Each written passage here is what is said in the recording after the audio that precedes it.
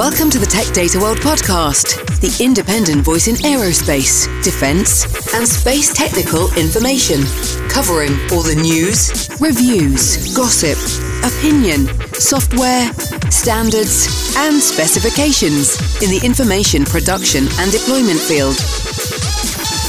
So Barry, maybe if we kick off with a little bit about who Barry is, because if you're in the market, everyone knows who Barry is, but for those that are watching or joining us or aren't familiar with who you are, maybe give a little bit of background. What got you into tech pubs? What got you into the area that you're in, and kind of a little bit of a career path, and then we'll have a little conversation around that.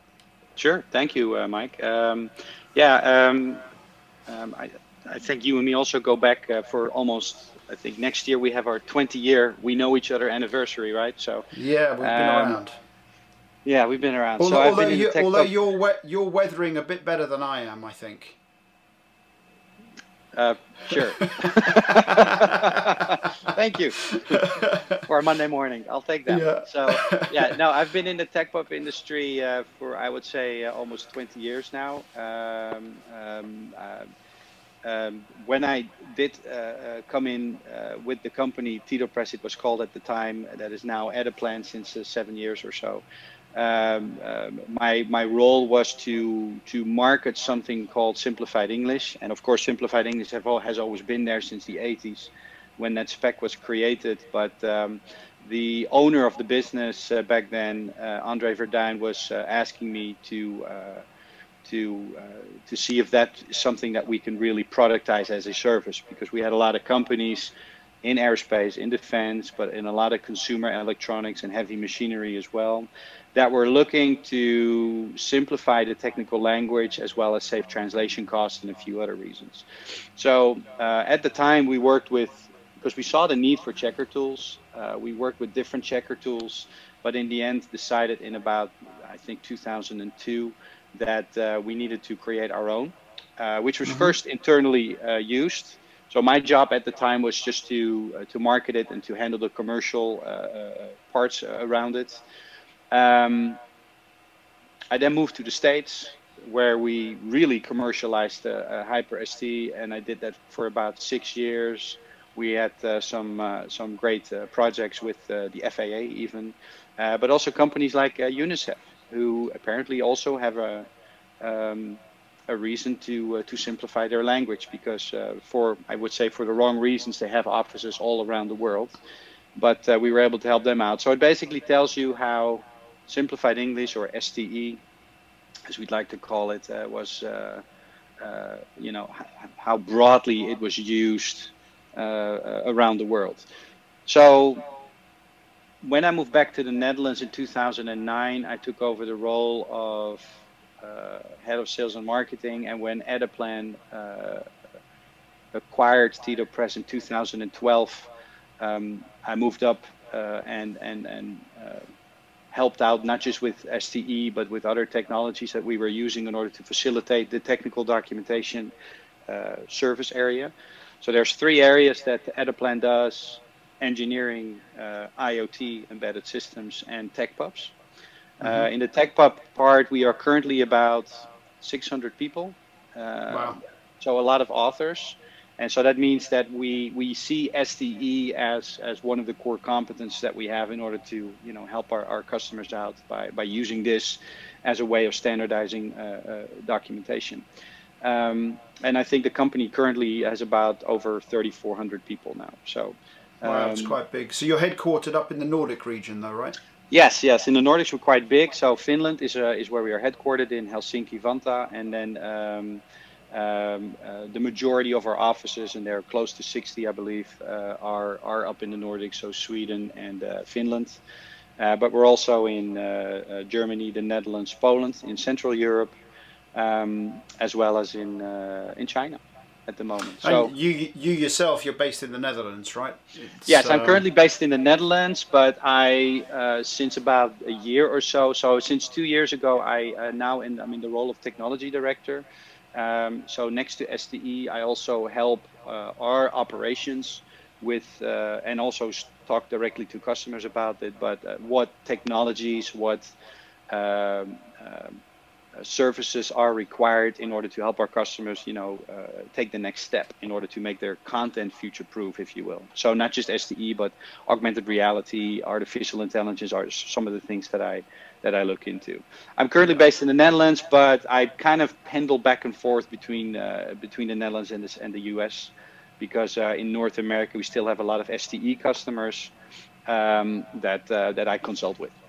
Okay, that's. I mean, first and foremost, I'm with you on the whole Industry 4.0 thing. I think the way that IoT and the way that we're now connecting the platform to other environments is going to affect us significantly in tech pubs and the way that we work with technical information. In fact, one of the areas that I'm looking at right now is how health monitoring systems can talk directly to XML-based technical publications. So, but let's talk a little bit about simplified technical English, because when I do my training, I'm not a simplified technical English expert. I know what it is, I know how it works, but I'm certainly not an expert. Are you still seeing a big demand out there? I mean, my perception is that it's actually increasing in terms of the demand for STE type documentation. Yes, yeah. So what's interesting to see is that, let's say 20 years ago, where our customers would be about 70% aerospace and defense because of the requirement for the spec, as we officially it's called ASD STE 100, which is also not at the time, but more nowadays is also required by S1000D. So if you have an S1000D structure requirement for your tech pubs, then it's very likely that STE is part of that. So we see a demand there because of S1000D, but also because of the way things are going, to make your content future proof. If you want to do predictive maintenance and that sort of thing, the end of the day, the field service engineer has to read and understand the content that you produce, whether it's published in augmented reality, whether it's connected with IoT or not, whether it's just a good old printed PDF in front of you. That's the content that he still has to, or he or she still needs to understand in order to do their job as efficient as possible. So there's always been a need for STE in that sense, but looking into the future-proof content, STE facilitates that. So you see a growing demand for that. But where 20 years ago 70% were A&D companies, aerospace and defense, I would say currently it's about 60% not A&D. Wow. Because other companies other industries are looking for standardization, and usually they then look at aerospace and defense because it's one of the most standardized industries in the world.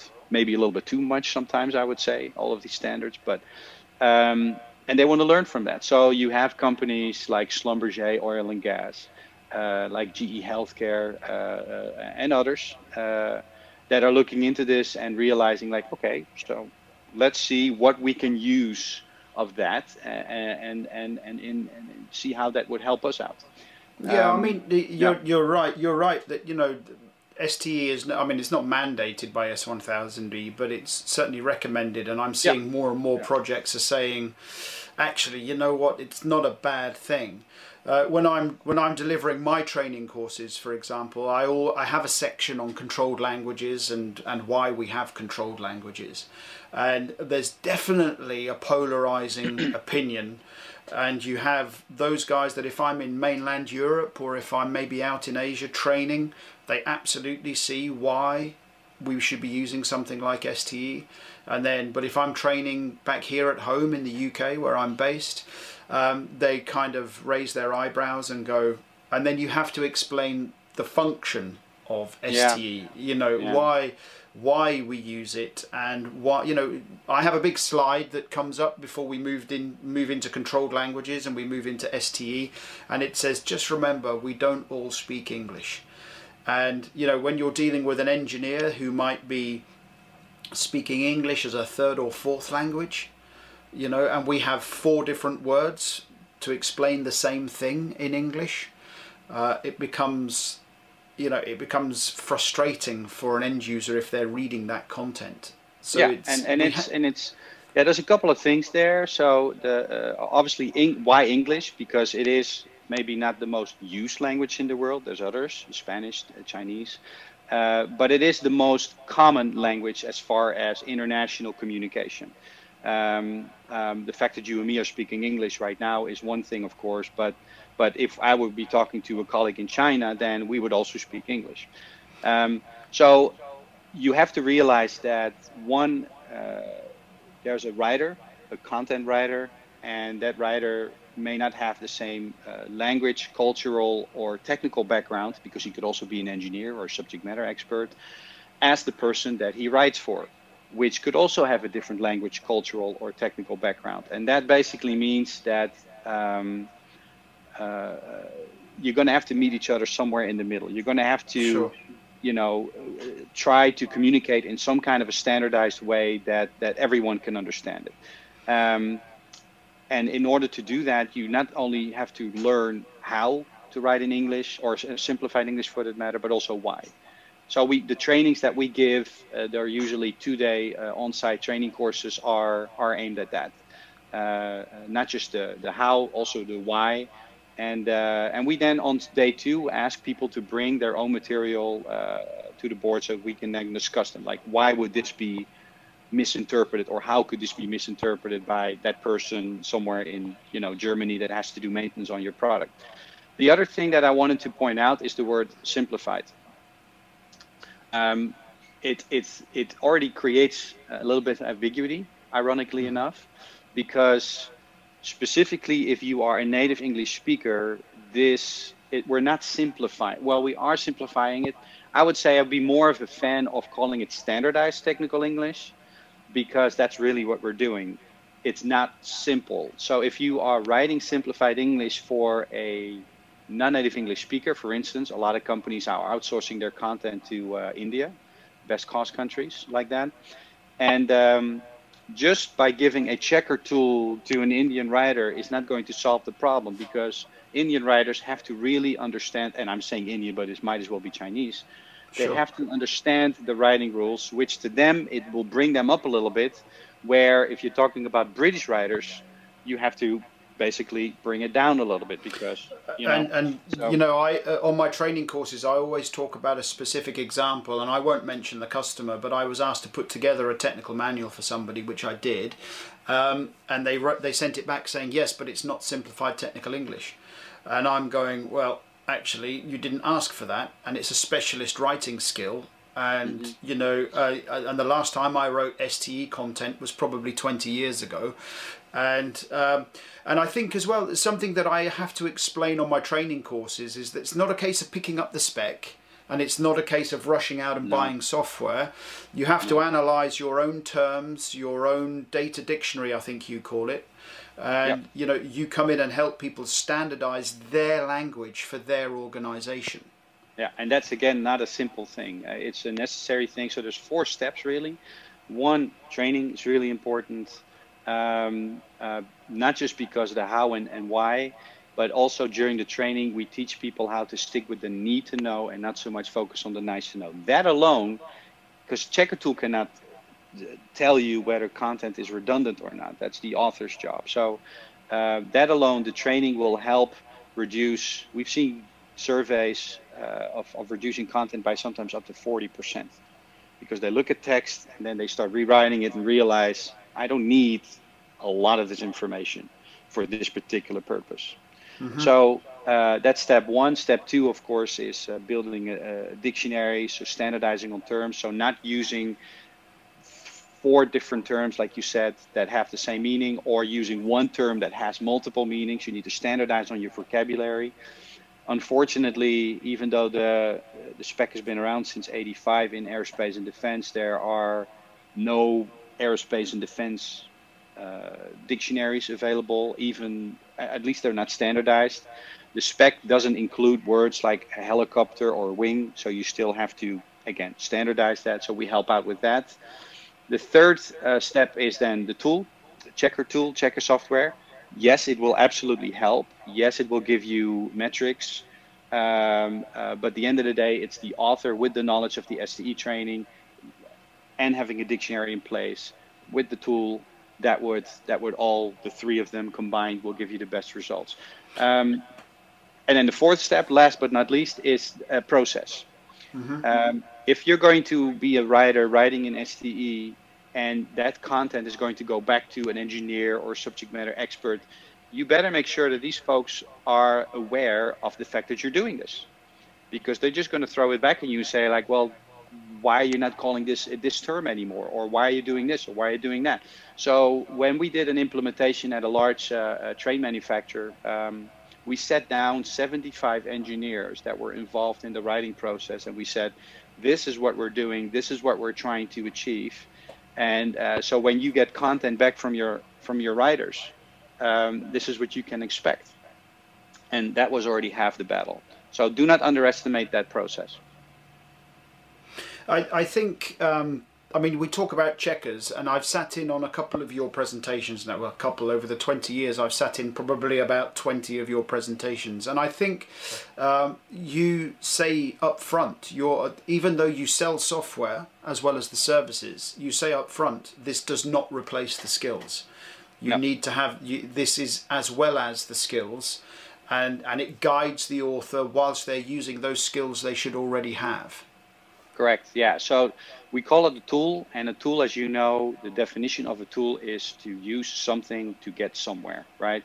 So the tool is not the end goal. Buying software is not the end goal, it's the end result. And the end result will only be accomplished by implementing the 4 steps that I mentioned earlier.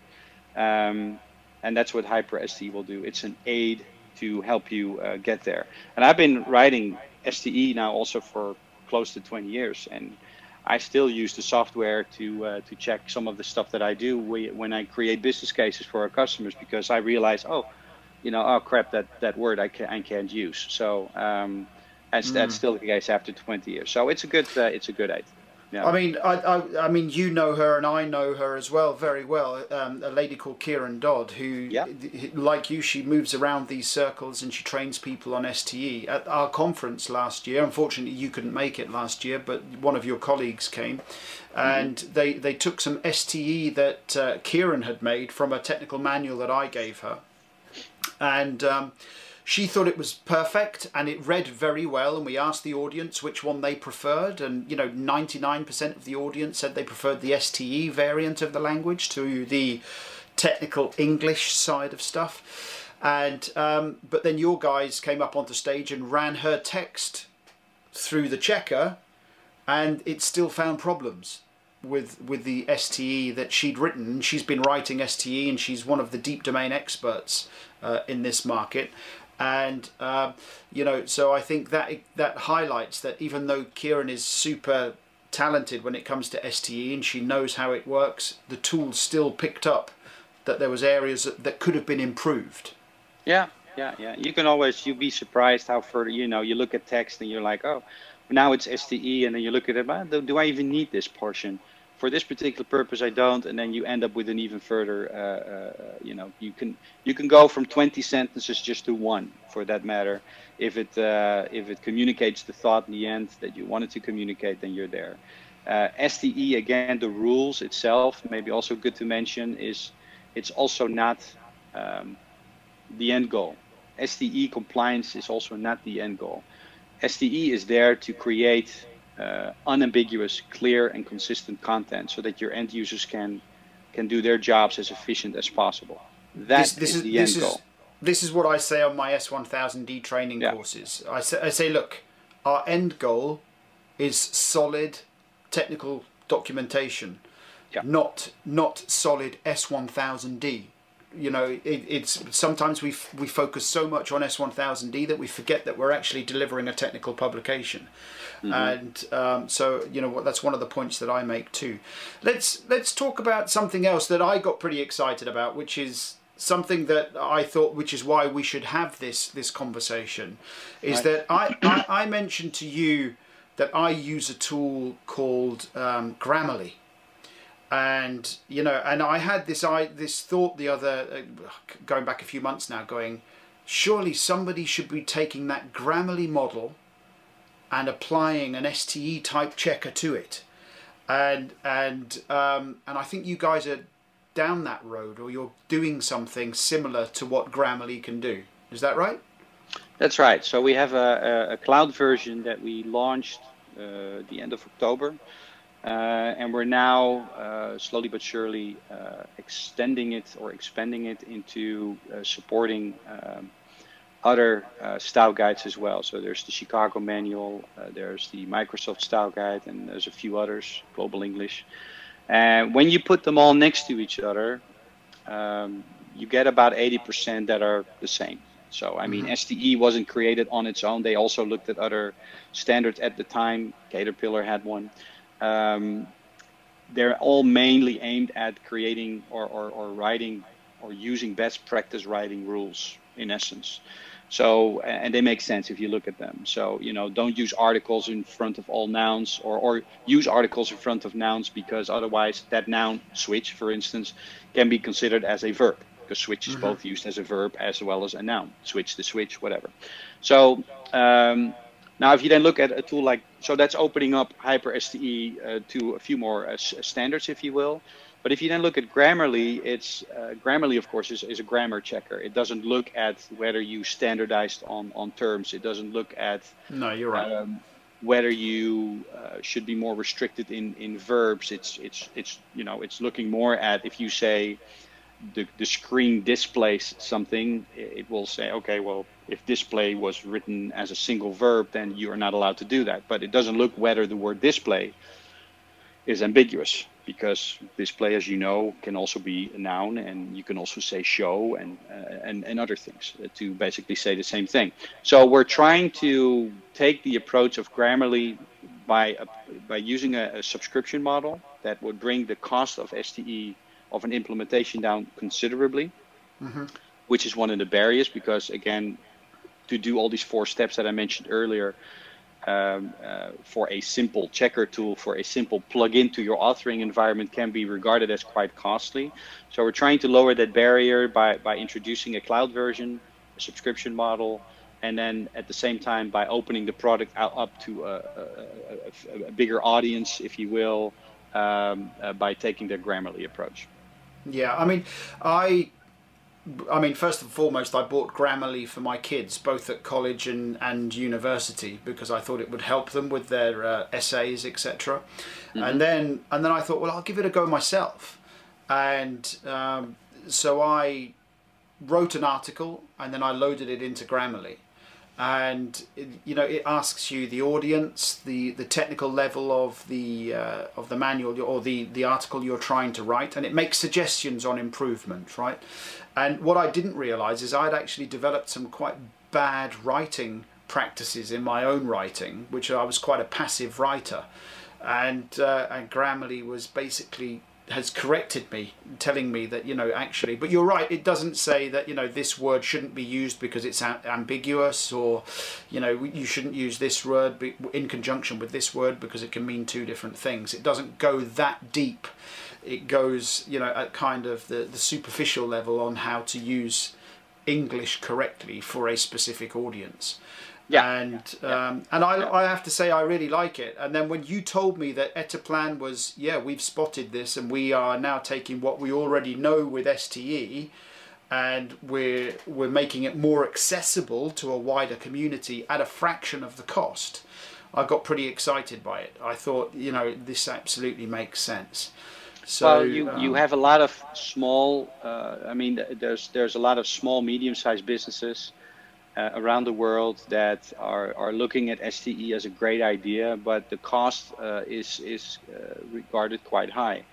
I mean, if you use something like FrameMaker as an example, and you have to pay almost more to have an STE checker, or the cost of an S1000D implementation, that's also quite high.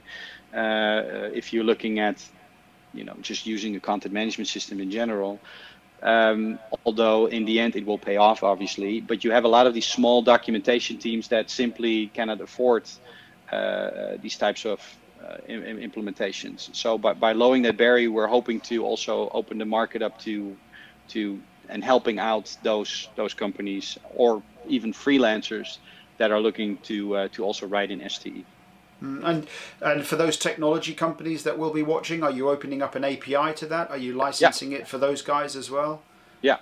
Yes. So they'll just get in touch with you through the normal means, and if they're interested in an API, they can get access to that. Because I can see those guys that have got these thin client editors in their CSDBs, for example, it would make a perfect integration point. Yes, yeah, we have done already some implementations in the past with some of the vendors that were at your conference as well, and with great results. So yeah, perfect.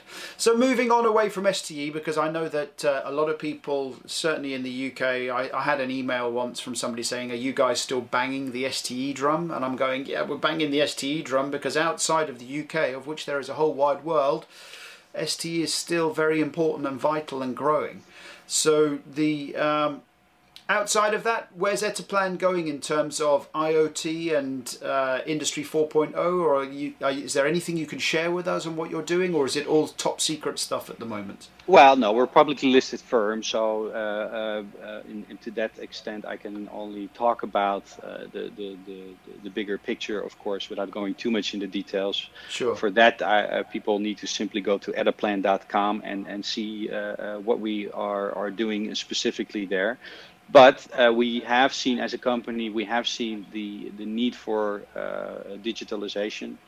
In other words, if you do want to become, if you do, let's say, if you as a manufacturer, you want to be able to do predictive maintenance so that you keep the downtime of your machines to an absolute minimum, then what is it then that you need to do? Okay, well, you need to digitalize your content. That's one. Why? So that you are able to connect it to the data that comes out of the sensors that you have in your machines. Well, why do we have those sensors? Because those sensors, IoT, Internet of Things, can in the end predict when certain parts or components need to be replaced or need to get fixed.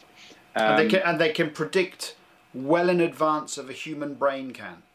Yeah. So, you know, which is the big delta here, which is the big thing.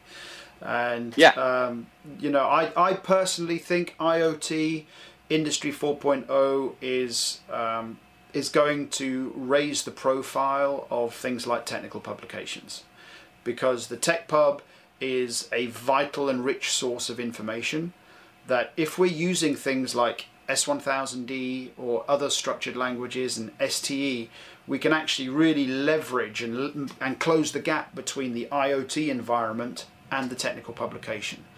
So the rich source that we're spending all this time and money, but you mentioned already barrier to entry being cost. That's one of the big things that people moan about with S1000D. They see this heavy upfront investment required in tools, skills and environment, but they don't see the back end benefit. And you know, I think it's coming. It's going to affect the technical publication. Yeah, and it will. I mean, the biggest challenge that a lot of organizations around the world, whether they are small or big enterprises, is the fact that they have to see documentation as a strategy, or at least part of their overall strategy. Where in a traditional, and still a lot of companies do it this way,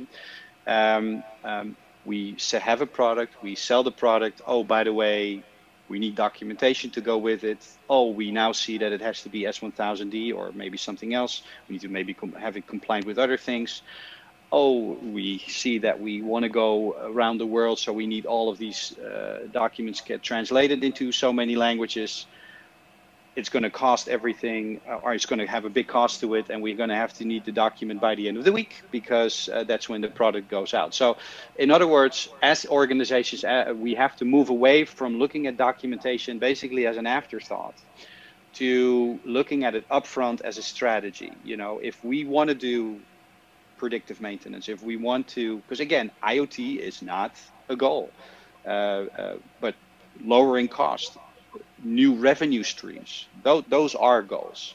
And in order to achieve that, in the end, you're going to have to take content and make that part of your overall strategy by, sure, applying STE, but going XML, using S1000D or not, but at least manage your data so that you can connect it. It's all about connectivity. And that's what Industry 4.0 means. That's what Content 4.0 does. But closing that gap is going to take quite some years and understanding from organizations around the world that that's what they need to do. And desire. Desire. And desire, and we could talk about desire on another interview, because I believe that we're at a crossover between the generations of communicators and data professionals, and the desire is getting there now in terms of we need to do clever stuff with our content.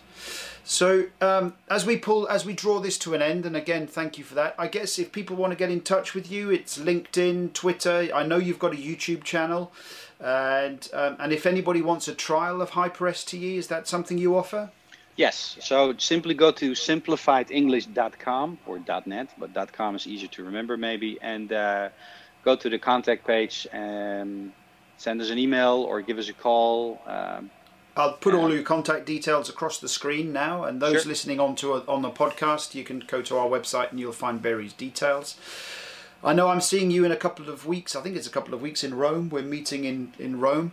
So looking forward to that, although my daughter's trying to... all work, by the way, all work. Yeah, it's all work. And I'm not sure we're allowed to talk about yet that we're involved in this group, but we'll talk about that in the future. And Barry, it was a pleasure. Thank you very much for your patience with the technology. The technology has let us down a couple of times, but it has behaved absolutely perfectly on this, probably our fourth or fifth attempt. Sure. So I appreciate it, Barry.